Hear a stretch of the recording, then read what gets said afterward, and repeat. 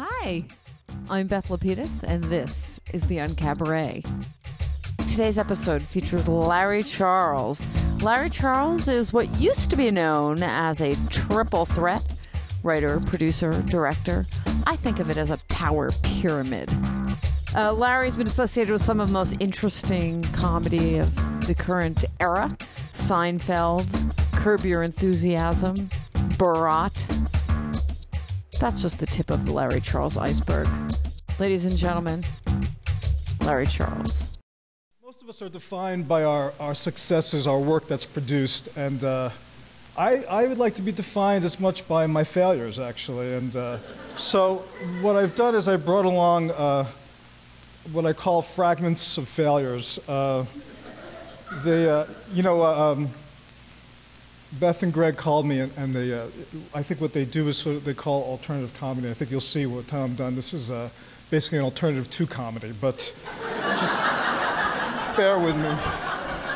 People sat still also, but I'll be jumping around a little bit. So it's funny that Beth mentioned Friends and Seinfeld, because when I was finished with Seinfeld, NBC came to me and they said, we're looking for a show after Seinfeld. We'd like you to think about that. And I got very excited, not realizing that they wanted basically a copy of Seinfeld from me.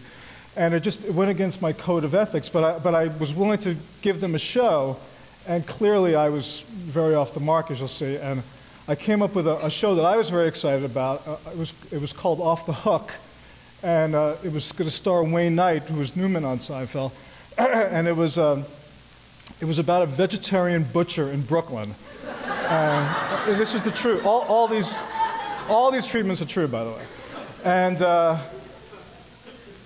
I don't have the treatment for it anymore, but I have 3 episodes. That this would have been my sweeps episodes if I had a chance. The first one, Artie was the name of the vegetarian butcher. The first one's called The Shoelace. Artie starts the day in a great mood until he puts on his shoes and his shoelace breaks. In trying to find a new one, he gets into an argument with his sisters. The argument turns into a giddy game which gets out of control and culminates with them knocking over the urn with their father's ashes. That would have been... And you get like a guest star to play the ashes. The next one was called Mass Hysteria. Artie thinks he smells something funny in the street.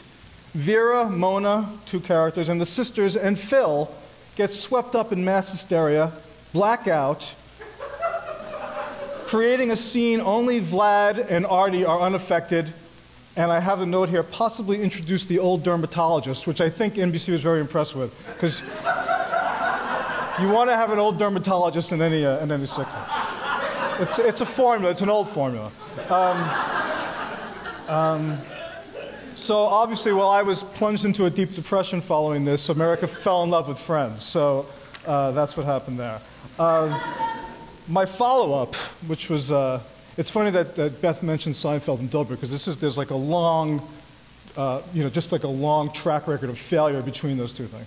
As you'll see, this is what I'm illustrating. The next show, I was very interested in zines and people publishing their own things, and I came up with a show called My, about a girl who publishes her own zine. And in television quite often, in movies I suppose too, there are shorthand in pitches. Everything's got to be a hybrid. It's got to be like a Gay Munsters, or it's got to be like, Beverly Hillbillies meet Quentin Tarantino, So it's always something. It can't just be what it is. So I tried to do something like that with this show called My, and I wrote...